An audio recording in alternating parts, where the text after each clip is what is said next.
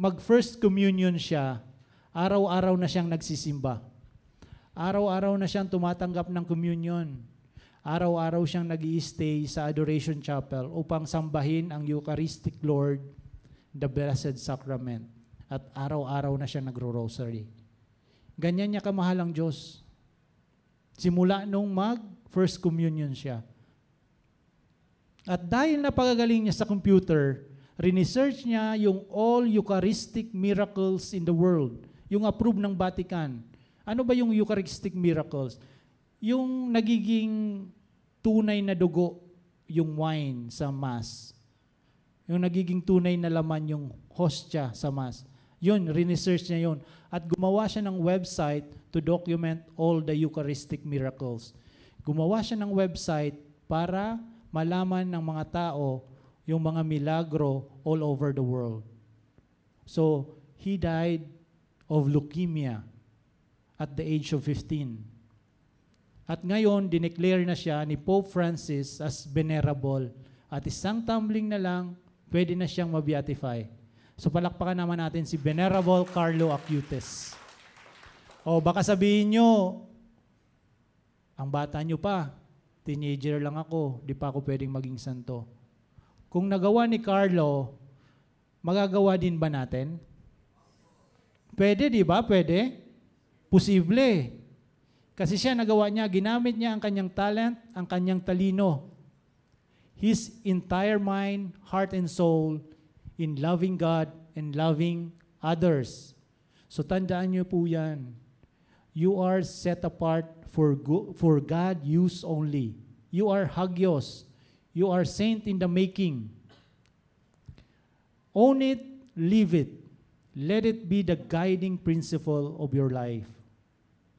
That you want to be a saint and you want to be with God for all eternity in heaven. Only then you can truly make a difference. Amen? So palakpakan ulit natin si Panginoon. Yan. Isa pa nga, parang kulang. So in that, dyan nagtatapos ang aking talk and I want to call our feast builder to give us the talk number 2. Brother Nerry and siya.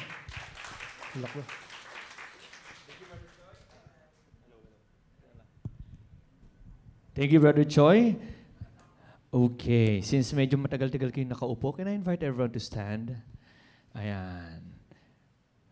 I believe in order for us to sabi nga, para maramdaman mo na buhay ka, kailangan mong tumanggap ng 7 hugs in a day. Sino dito nakatanggap na ng 7 hugs today? Wala pa. So ngayon, I will give you an opportunity to hug 7 person, go around and tell that person miracle is on its way. Amen. Amen. Go around, seven people. Tell that person how wonderful life is.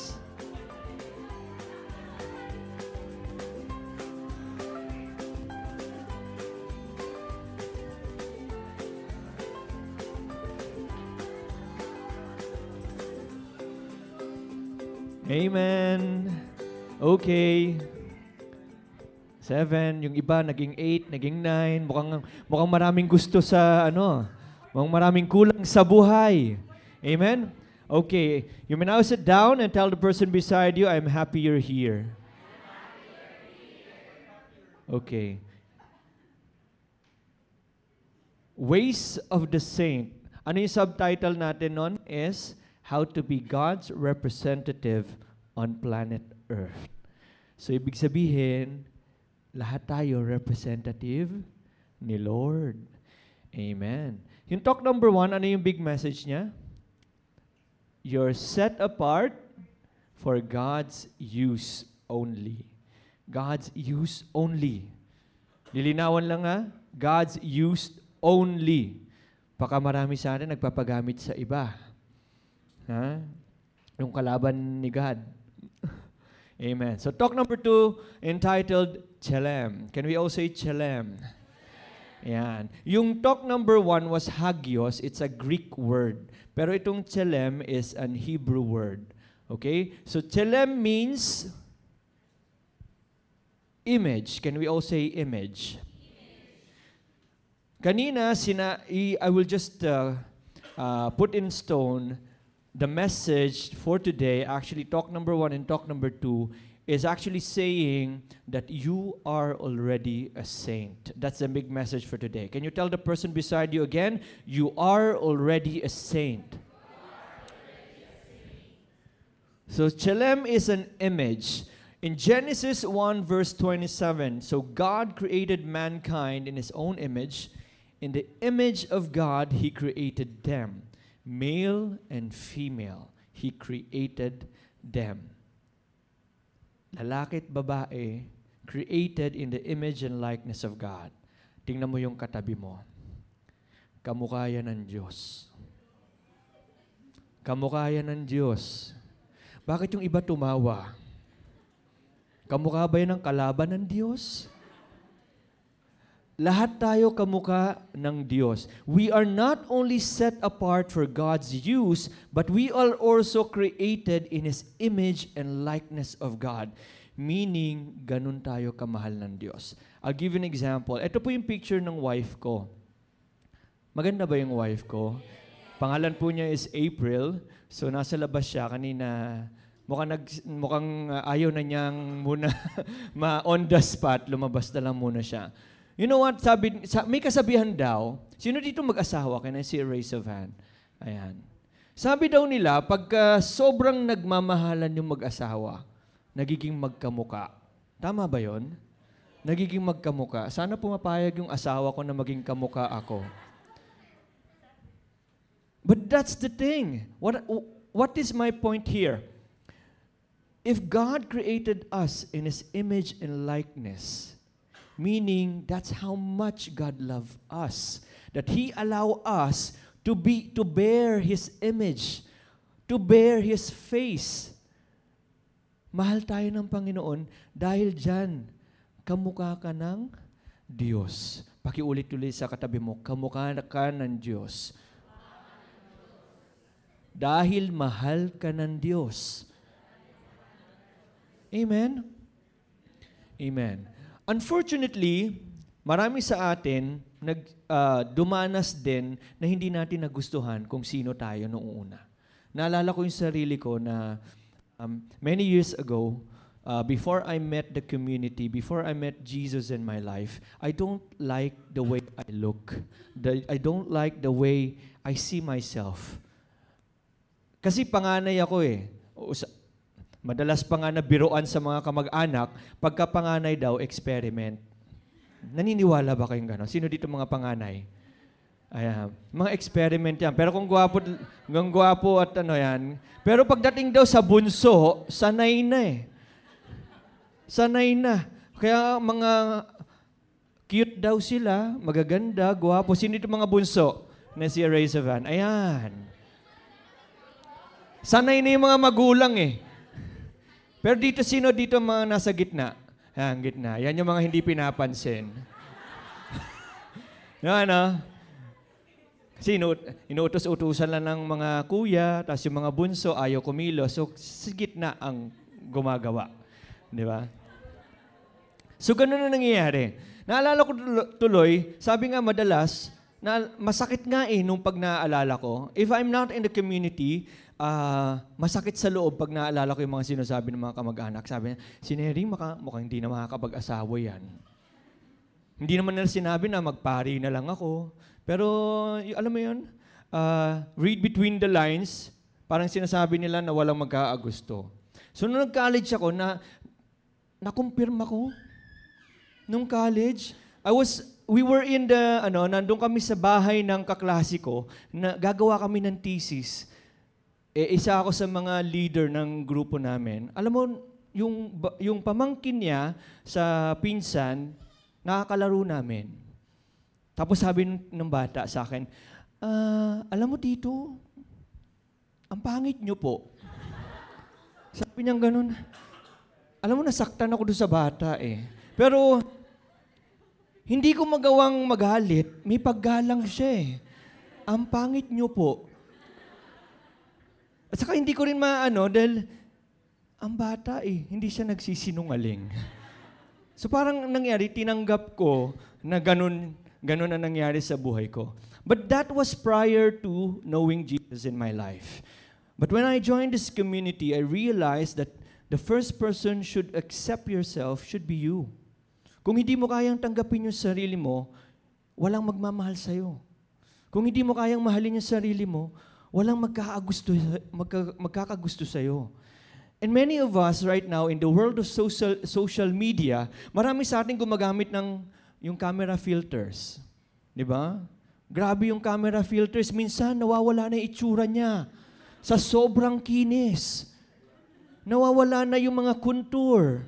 Dahil sa sobrang kinis ng camera, ng filter. Tapos, naghahanap pa siya ng anggulo na para pumayat ang mukha, na humaba, tapos para magkaroon ng puwet. Alam mo yun?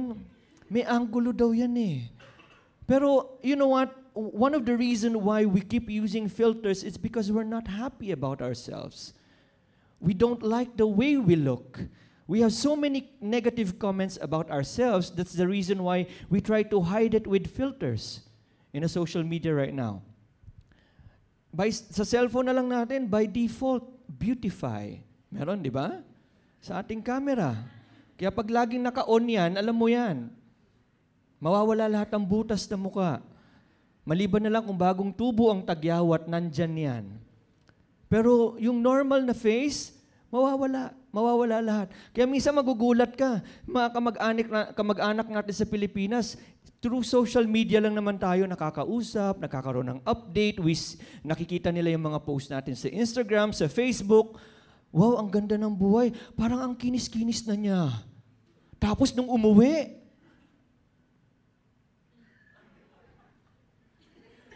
nagulat. Nakakabigla. Kaya tuloy, ito may meme ako nakita sa Facebook eh. Huwag masyadong gandahan sa Facebook, nakakagulat sa personal. Sobrang gamit ng filter. Hindi na siya makilala na, naburado na pala yung muka. So, lang. But what I'm saying is this, brothers and sisters, how you see yourself may be not important to other people, but is really important for yourself. Because how you see yourself is everything. Is everything. Naalala niyo yun nung kinuwento ko about to sa bata na dinibdib ko, kinimkim ko, yung buhay ko, parang tingin ko sa buhay ko, hindi ako pinagpala. I've never been blessed because I started seeing myself in a very negative way. Iniisip ko rin dati na hindi nga talaga, I did label myself after that, na sinabi ko sa sarili ko na wala nga talaga magkakagusto sa akin. Na kahit manligaw ako ng San Lucena, walang magkakagusto sa akin. That's because that's the way I see myself now. Pero when I change my perception in life, when I change the way I see in myself, lo and behold, God prepared me for someone special. And I didn't realize that she can see beyond my physical appearance. And it's also changed my aura. Di ba? Nagbabago rin. Pag negative yung isang tao, makikita mo, kahit bagong tulog, bagong paligo, parang bagsak na bagsak yung itsura. Parang puyat na puyat pa rin. Kasi the negativity remains in his heart, in her heart. So you need to, the very first person, other than your parents, to love and accept you, should be yourself. Should be yourself. Pakisiko yung katabi, mahalin mo ang sarili mo. Amen? Dapat magpasalamat nga tayo because it was mentioned in the Bible that God created us in His image and likeness. Hindi niya sinabi na God created us in the image of something. Di ba? Nakakatakot naman yata yun if God say, ginawa ko to si ano. Gawin natin kamukha ng pagong. Pwede kaya yun? Ito gagawin natin, masungit to leon. Hindi God created us in His image and likeness because He loved us so much. He allowed us to carry His face. He allowed us to carry His image. And not only that, also His presence. He gave His love for all of us. Alam mo, kung hindi nyo kayang sukatin yung pagmamahal ni Lord, minsan kasi tayong tao, gaano mo ba ako talaga kamahal? Hindi, mahal na mahal kita. Hindi ko masukat yung pagmamahal. Because we try to put numbers in our love. Sinunod tayo ng Diyos. In order for us to see the value of His love, He gave up His life for all of us. He gave up His life. Hindi ka pa ba kontento sa pagmamahal niya? Papakamatay ako para sa'yo. That's how much He loved you. That's how much He loved us. Amen? Wala bang palakpak ang Panginoon? Amen. Image, Tselem, is also known as statue. During the ancient time, Tselem is all about symbols, symbolic representative of king's presence. Di ba, nung unang panahon, mapapansin nyo, the ruler of that kingdom, meron siyang statue, malaking statue in front of the kingdom. Sa gate pa lang, makikita mo kung sino na yung ruler of that kingdom. Even dito sa Dubai, makikita mo kung sino ang sheikh, ang ruling sheikh in this Emirates, di ba? Si Maktoum, and then even in Abu Dhabi, because that's how people in the ancient time show to the world who is the ruling king of the kingdom. But God said in Exodus 20 verse 4, "You shall not make yourself an image, a Tselem, in the form of anything in heaven above or on earth beneath or in the waters below." Why? Ask me why. Because there is already a Tselem. And who is that Tselem? Ask me who? You. You are His Tselem. Because He created you in His image and likeness. You are God's Tselem. Can you tell the person beside you, you are God's Tselem? And because of that, you become the representative of God here on earth. Because you carry the image. You carry His face. You carry His presence. Now the question is, are you being good as a representative of God here on earth? Are you being good in representing Jesus here on earth? Tingnan mo ulit yung katabi. Nagiging good representative ba siya ni Lord? Or minsan lang? Or hindi pa? Now, if you are a representative of God here on earth, what is your job? What is your role? Baka kasi hindi natin naiintindihan Tama?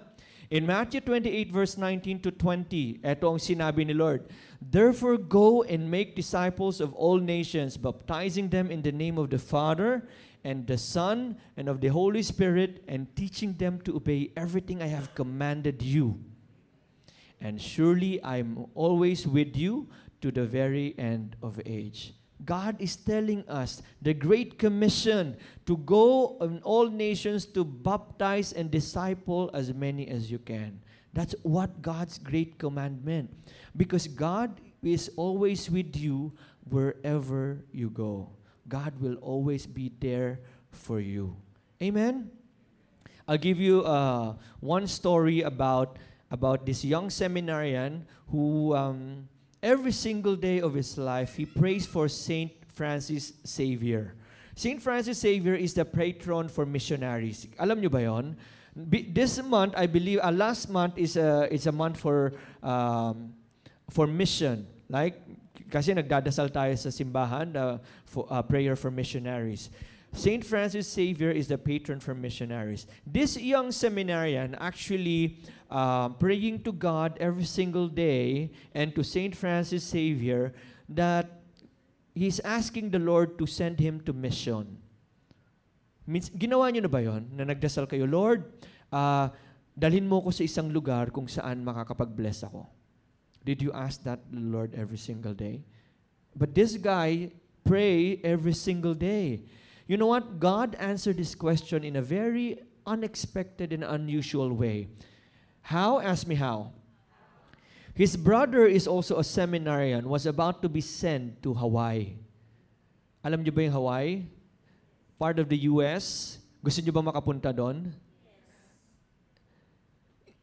Doon is yung brother niya was about to be sent for a mission. So ngayon na nangyari, all our preparation are set. Unfortunately, on a week before the sending, nagkaroon siya ng matinding sakit, yung kapatid niya. So what happened is, he volunteered in replacement of his brother. And then with all the assessment ongoing, the organizer said, okay, good, pwede ka naming isend sa Hawaii, kapalit ng kapatid mo. So that's what happened. So, but before he flew to Hawaii, 2 days before he flew to Hawaii, he was ordained as a priest.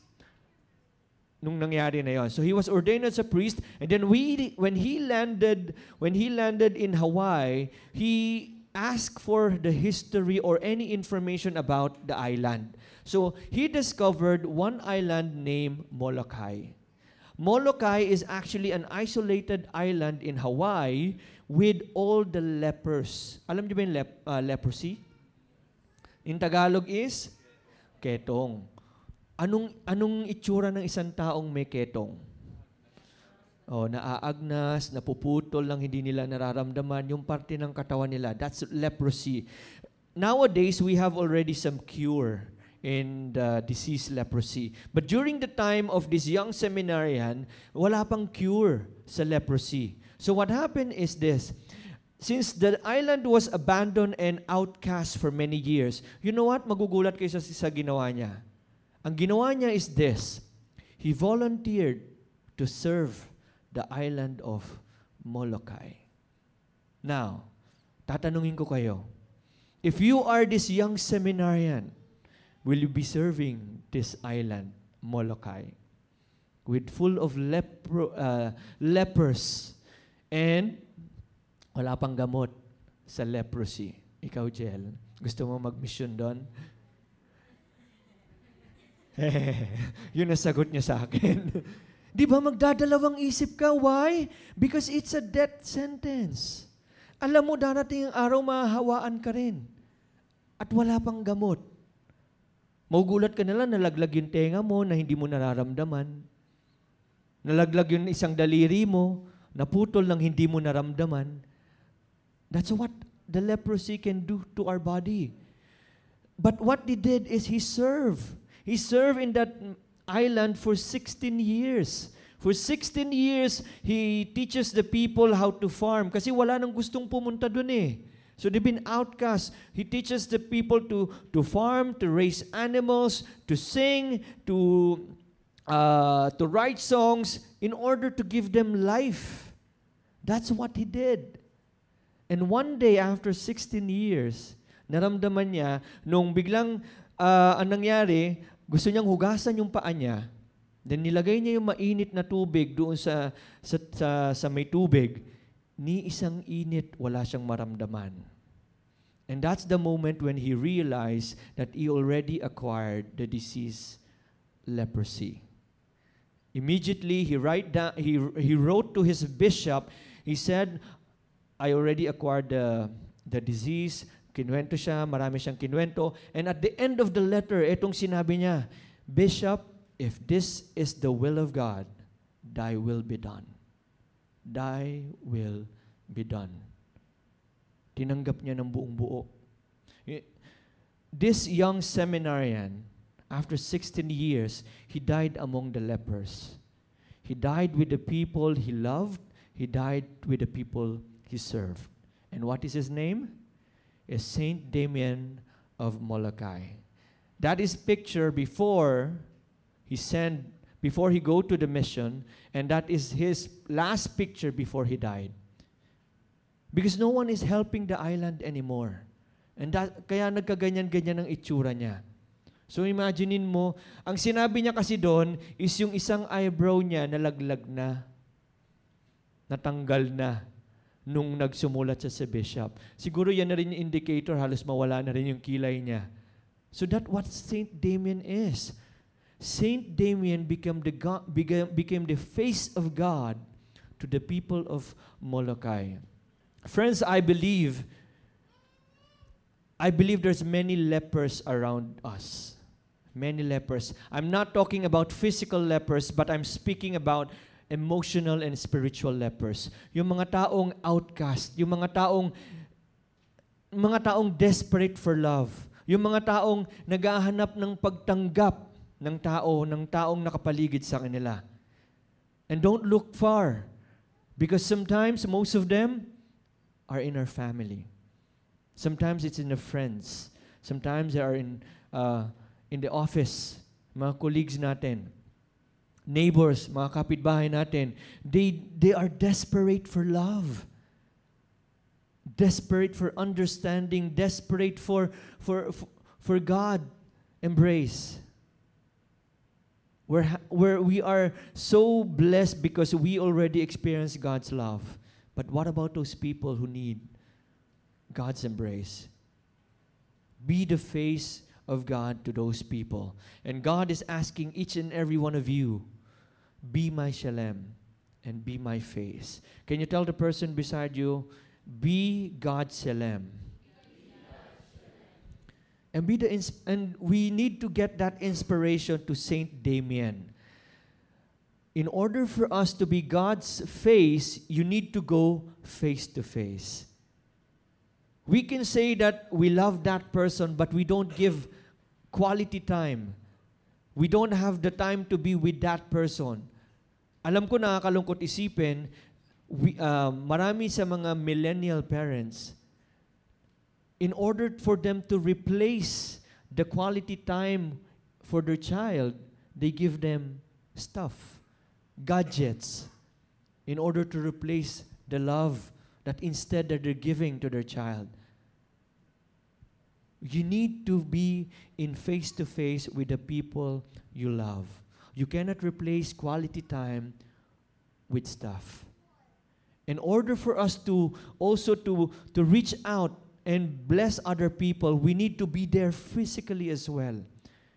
You cannot, for example, sa mga LG heads, you cannot say that you are leading the LG heads if you don't have any time for them. Yung pag nagkaroon ng problema, natutulog ako, mamaya ka na. Hindi, may problema ako, baka pwede namang pag-pray mo lang muna ako. Sometimes even in the middle of your job, in the middle of your work, minsan magugulat ka yung LG head mo. Maybe for some of you who don't understand about light group, we handle this small group because it's more intimate, it's more personal, and we journey together in our spiritual life. But alam mo, magme-message sa'yo sa messenger, bro, I just need a prayer, can you pray for me? And that's what we're doing. In the middle of our job, we just give 1 minute pause and then pray for that person. And sometimes you need to be physically with that person to listen, to understand his pain, to give him love. You need to be face to face to become the face of God. Amen? Amen. Because you are the Tselem of God. You bear the image and the face of God. Not only that, but also the presence of God. Be Tselem to the people around you. Tell the person beside you, be the Tselem for the people around you. But sometimes, unfortunately, we are not good representative of God. Tingnan mo yung katabi. I'm not talking to that person. Sinabi ko lang, tignan mo lang siya. But the thing is, I agree. Sometimes we misrepresent God in this lifetime. Minsan, sobrang tigas ng ulo natin, pasaway tayo, masamang tao. How? You're not a good husband. You're not a good wife. You're not a good girlfriend. You're not a good boyfriend, you cheat, and you do something else na pwedeng sumama ang loob o masaktan yung partner mo sa buhay. You're not being a good son. You're not being a good daughter. You're misrepresenting God here on earth. Tapos yung isa nagtatanong lang, tinaasan mo na ng boses. Kasi gutom ka lang. Di ba? Maraming ganun. Mainit ang ulo kasi gutom. Tapos yung walang time. Walang time to go to church. Walang time to attend a spiritual gathering. But you have more time watching movies. You have more time watching Netflix. You've never been a good representative of God here on earth. You don't show goodness to other people. You don't offer love to the people who need love. You don't offer kindness to the people who are not kind to you. And you're not even generous and being selfish to yourself, selfish to a lot of people. You're not being a good representative to God. Minsan magugulat ka pa nga, sabi ng iba, may mga tao ba kayo na-meet na ganito? Ano naman ngayon, masungit ako. Mataray na akong mataray. Nagpapakatotoo lang ako. May ganun ba kayong kilala? Meron. Di ba? Ito nararamdaman ko eh. Masaktan ka na kung masaktan ka. May ganyan tao. Tama? May ganyan. Pero the thing is, hindi naman sila naging ganun nung pinanganak sila eh. Tama? Hindi nila pwedeng sabihin, ganito ako eh. Nagpapakatotoo lang ako. No. Kasi nungalingan yun. Dahil ang totoo, mabait siya noon. Sumama lang ang ugali. Paano? Dahil nasaktan. Naging bitter. Iniwanan. Iniwanan lang isang beses ni lahat na ng mga lalaki. Manloloko kayong mga lalaki. Bakit ka pa namimili? Naging bitter. Why? Because from the very beginning, you are good. You are changed only by your circumstances. Correct? Marami sa atin yung mga kababaihan, yung alam mo yung very strong yung personality, yung know-it-all, sila yung superman ng buhay nila. They don't parang wala na silang lahat kaya nilang gawin. May kilala kayong mga babaeng ganon? Kayang magkumpuni ng ilaw. Kayang magkumpuni ng doorknob. Lahat kaya nilang gawin. Why? Because if you look back, they've been changed by their circumstances. Maybe the reason why is this, she lost her father when she was young. Kaya itinayo niya yung sarili niya bilang ama ng tahanan. Pero nung simula, mabait siya. Naging matigas lang siya dahil sa nangyari sa buhay niya. I'll give you an example. Yung picture namin mag-asawa, ayan, malinis yan, di ba? Maganda yung asawa ko. At saka, gwapo yung kasama niya. Oh, wala naman. Sarap naman pakinggan. Kayo umuo, yung kanina ayaw. Ayan. Can you imagine, naglalakad kayo sa isang lugar, dala-dala niyo yung picture na yun, nasagi yung kamay niyo, nalaglag yung picture, naapak-apakan na, naputikan na lahat-lahat. Naputikan na lahat-lahat. Next picture. Ayan. Nadumihan na. Sa mukha ko pa talaga tumama. Pero may nagbago ba sa kagandahan ng asawa ko? May nagbago ba? Oh, kayo may sabi niya, na? Salamat. May nagbago ba? Wala. Pero naging madumi siya. At minsan ayaw mo nang hawakan. Naiinis ka, nagagalit ka kasi nadumihan siya. Brothers and sisters, same thing with our life. Same thing with our life. God created each and every one of us good. Actually, not only good, but very good. But because we sin, we covered our goodness with sin. But that doesn't change the goodness in you. Walang nagbago sa kabutihan ng puso mo. Walang nagbago sa tingin ng Diyos sa'yo.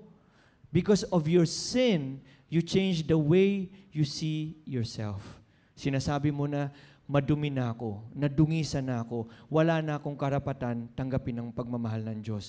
But God is not looking at your sin. God is looking at your heart. God is looking at your heart. Amen? In Genesis 1:31, God saw all that He made and it was very good. So yun ang patunay that God created everything in a very good. And there in the evening and there was in the morning on the sixth day. So pinanganak tayong mabuti. Hindi tayong pinanganak na masama ang ugali. Mabuti tayo, nakalimutan lang natin. Pakisabi sa katabi, mabait ka naman. Nakalimutan mo lang. Madalas. Amen? Amen. Mga baka naging pusong bato. Yan, naging manhid. Yan, nakalimutan lang natin. Amen? Pero may good news. May good news. Are you ready for the good news? Say, I'm ready. Jesus specifically came here to the world for His Tselem. And who is that Tselem? Us. Jesus said, I have not come to call the righteous, but sinners to repentance. Tingnan mo ulit yung katabi. Wala bang kasalanan yan? Wala bang bahid ng kasalanan yan? Ibig sabihin, kung may bahid siya ng kasalanan, kahit isa lang, sinner yan. And God came for that person. God came for you and me because we are all sinners. Amen? Isa lang ibig sabihin yan, God loves each and every one of us. God forgives all your sin. He can wash away the dirt in your life. He can wash away the sins of your heart. And He can give you a new life. In Psalm prayers, says here, be merciful to me, O God, because of your constant love. Because of your great mercy, wipe away my sins. Wash away all my evils and make me clean for my sin. Remove my sin and I will be clean. Wash me and I will be whiter than snow. We need to pray this every single day. You can take a picture of this, get the verse, pray this every single day to ask the Lord to cleanse us and wash away the dirt in our life. Amen? Amen. So, here's the truth, brothers and sisters. Saints are forgiven sinners. Tingnan mo ulit yung katabi. Yan ang magiging santo balang araw.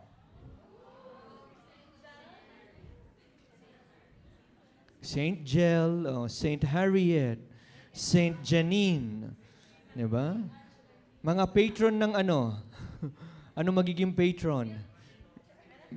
Patron ng milk tea. Grabe. Saints are forgiven sinners.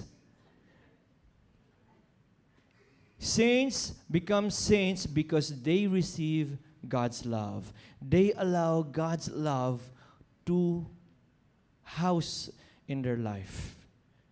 Because of God's scandalous love. Alam mo, yung pagmamahal ng Diyos, iskandaloso eh. Tama? Bakit siya naging iskandaloso? Wala siyang pinipiling tao. Wala siyang iniitsepwera. And if you receive God's love, those saints who receive God's love, the only response they can only say is just simply, thank you, Lord. Thank you for accepting me. And their response is they give their life to reciprocate the love of God. They give this life. I'll give you two saints. Saint Augustine of Hippo, kilala niyo ba yan? Mga UST students. Sino mga UST student dito? Di ba? Alam niyo yan si Saint Augustine of Hippo? Ano siya? Party goer. May anak po yan sa hindi niya asawa. Tama? Siya po ang santo, siya po yung anak ni Saint Monica na pinagdasal for 20 years na sana magbago. And that is Saint Augustine of Hippo. One of the best minds in the Catholic Church. Saint Augustine of Hippo. Nagbago. Party goer. Ginive up yung pagpa-party. Kaya niyo bang i-give up yung pagpa-party? Nag-isip-isip si Jel. Another saint, Saint Mary of Egypt. Alam niyo ba ito? Controversial din to. From Alexandria. Ang name niya is Maria Egyptiaca. At the age of 12, she ran away already from her family. She lives a life of a very desolate life. What do you mean desolate life? Prostitute. Isa po siyang prostitute at nymphomaniac. Alam niyo yung nymphomaniac? Buti pa nga yung prostitute nagpapabayad. Siya hindi. Ayaw niya ng bayad. Libre. Basta matugunan lang niya yung tawag ng kanyang katawan.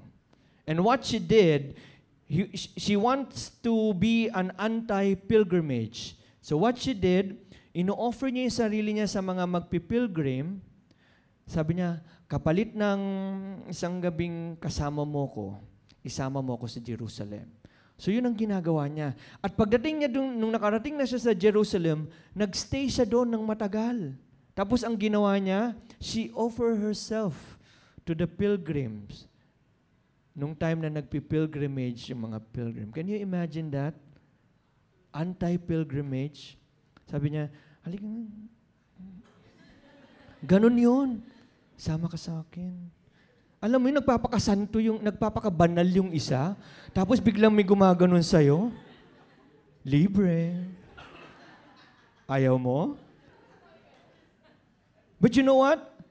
This wonderful lady changed her life after she witnessed Mama Mary.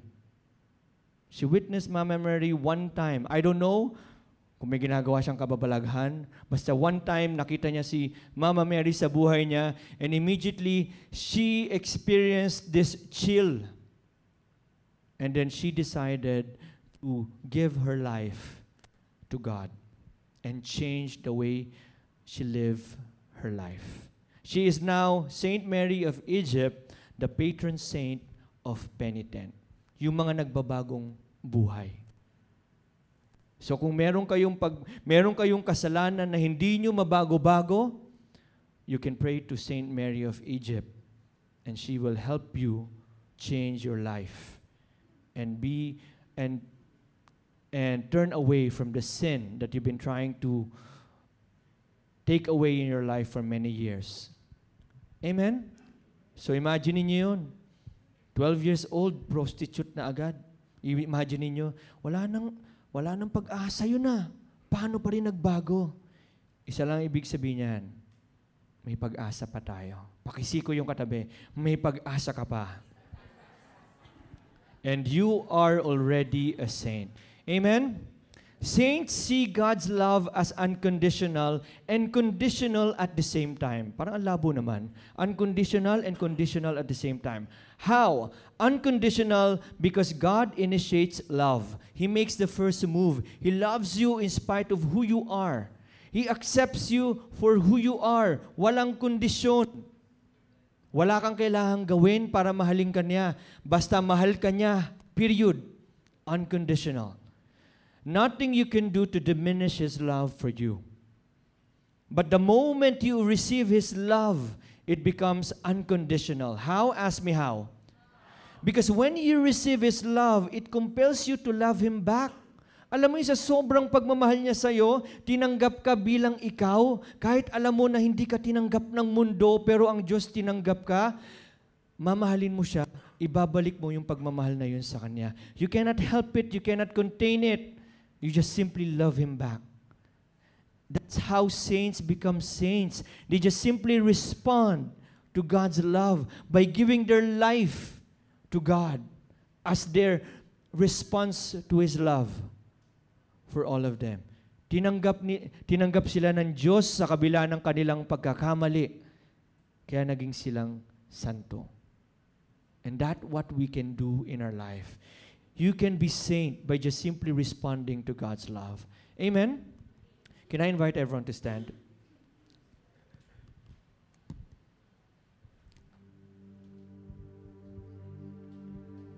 Today is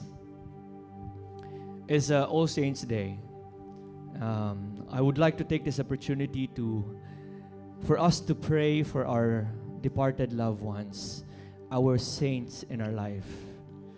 Bano, you know what? The reason why Filipinos went to cemetery during All Saints Day, because we believe those loved ones who departed away from us is already a saint. And we'll take this opportunity to pray for all of them. And I believe they are already with God in His kingdom, sitting together in the throne of God.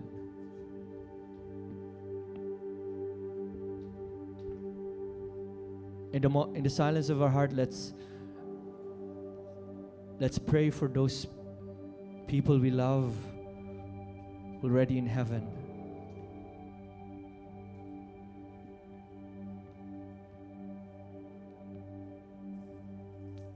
That they may continue to guide us and be with us in spirit. Guide us in every decision that we need to take. And be the saints in every single day of our life.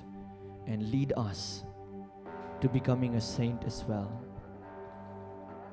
In Jesus' name, amen. Brothers and sisters, as we close this talk today, I remember the story of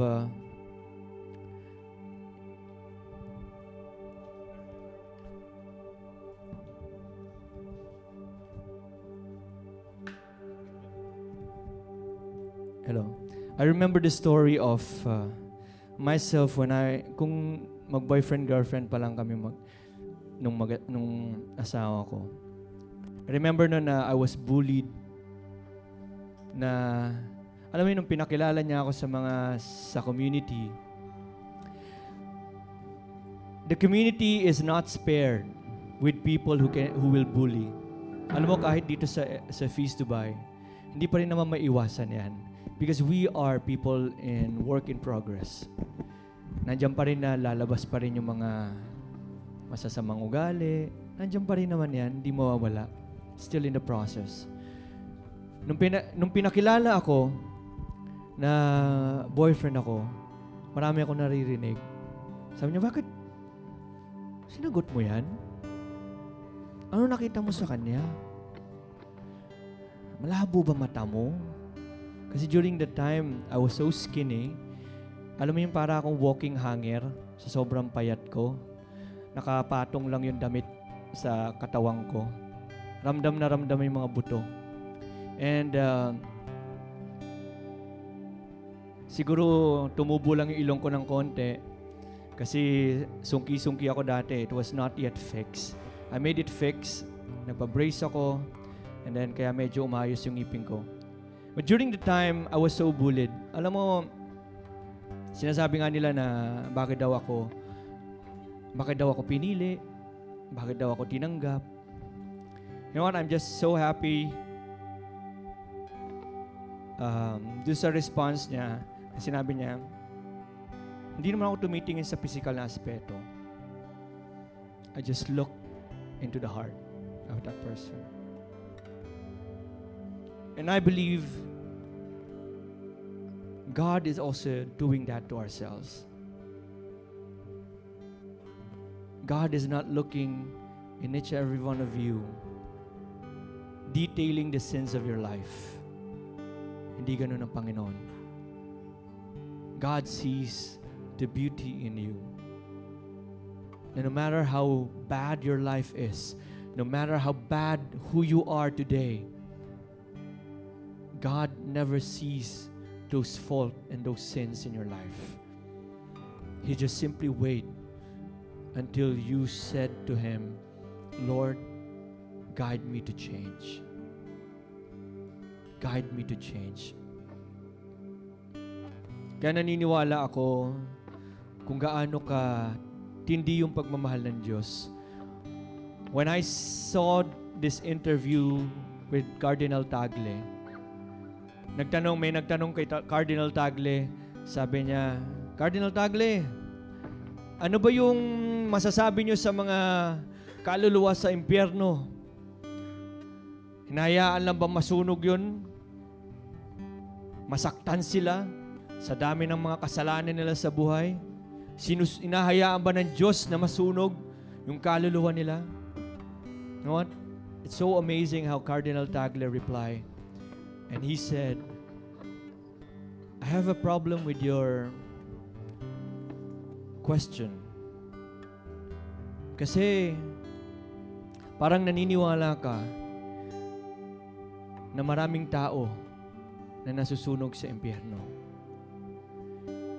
Because the God I serve and the God I love, I believe, will do in His power to save those souls who are in hell and bring them back to heaven. Is it amazing how Cardinal Tagle believed that there are no souls in hell because of this wonderful love of God that He will do in His power to bring those souls who are destined to be in hell, to bring them back to heaven. I believe, brothers and sisters, whatever you're experiencing today, you may be suffering right now some health condition. You may be suffering right now through financial difficulties. You may be suffering right now because of relationship brokenness. You may be suffering right now because you don't have any job. You may be suffering right now because you have a boss that you don't understand. Parang yung buhay mo sobrang bigat. You may be experiencing that today. That no matter how you plan your life, it seems like everything is wrong. But this is what I believe. The God you love and the God you serve will do everything in His power to save you and love you. And that's what I believe. Because you are His Tselem. You are His Tselem. Only if you allow God to be part of your life, only if you allow Him to guide you in every decisions that you need to take, only if you allow Him to sit at the center of your life. God is asking you today, son, daughter, I love you. Will you allow me to be part of your life? Will you allow me to sit at the center of your life?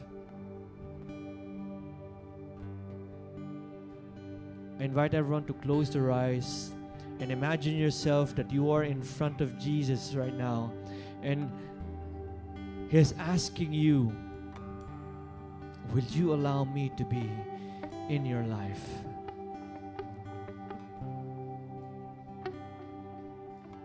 Will you allow Him? This is now your opportunity to say, Lord, I cannot do this without you. It's so difficult without you. Give me the strength, guide me, and allow me to be surrounded with people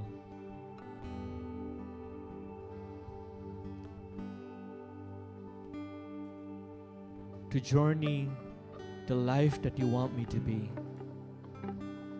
the saint, to be one of your saints in heaven. Offer your life. Give everything to Him and let God handle it. Because in our strength, we can't do it. In our strength, we can do nothing. But with God, we can do everything. It should not be our will, but it should be God's will. And God will be done.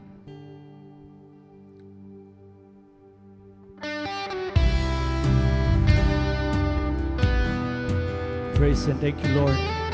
We offer everything to you. Give to God your heart, give to God your life. As you sing, as you listen to this worship, speak to God. God, if you're willing, take it away, the suffering and pain, take them away from my hands.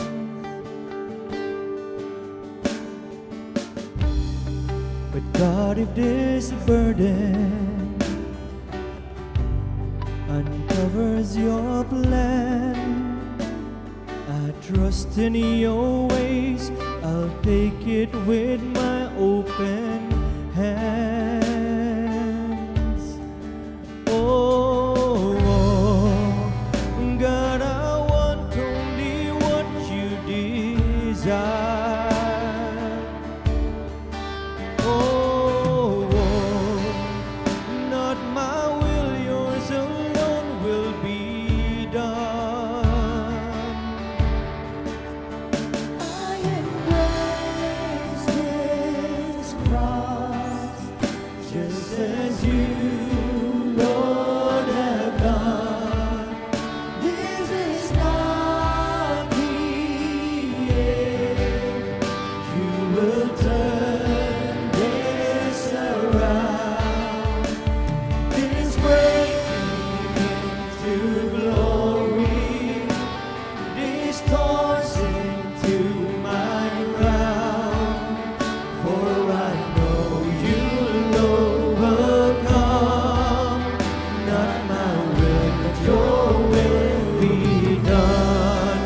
So Lord, your will be done, and your plans will take over our plans.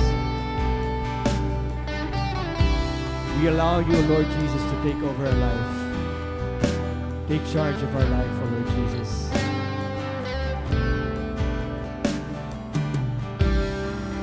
God, when you whisper, it's finished, it's done. Life began, in you there is hope that I found. Oh, oh, God, I want only what you desire.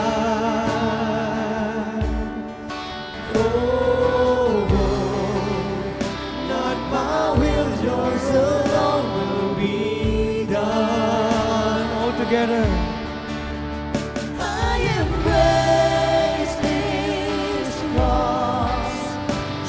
As you, Lord, have done, this is not the end.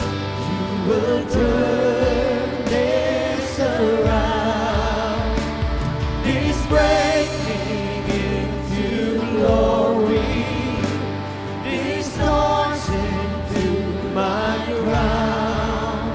For I know you'll overcome, not my will, but your will be done. When my plans don't go my way, I will trust in your ways, all the more will I praise. When my pain is far too great, I will trust in your ways, all the more will I praise. For your goodness never ends. I will trust in your ways, you alone will I praise. God, your love it never fails. I will trust in your ways, you alone will I praise.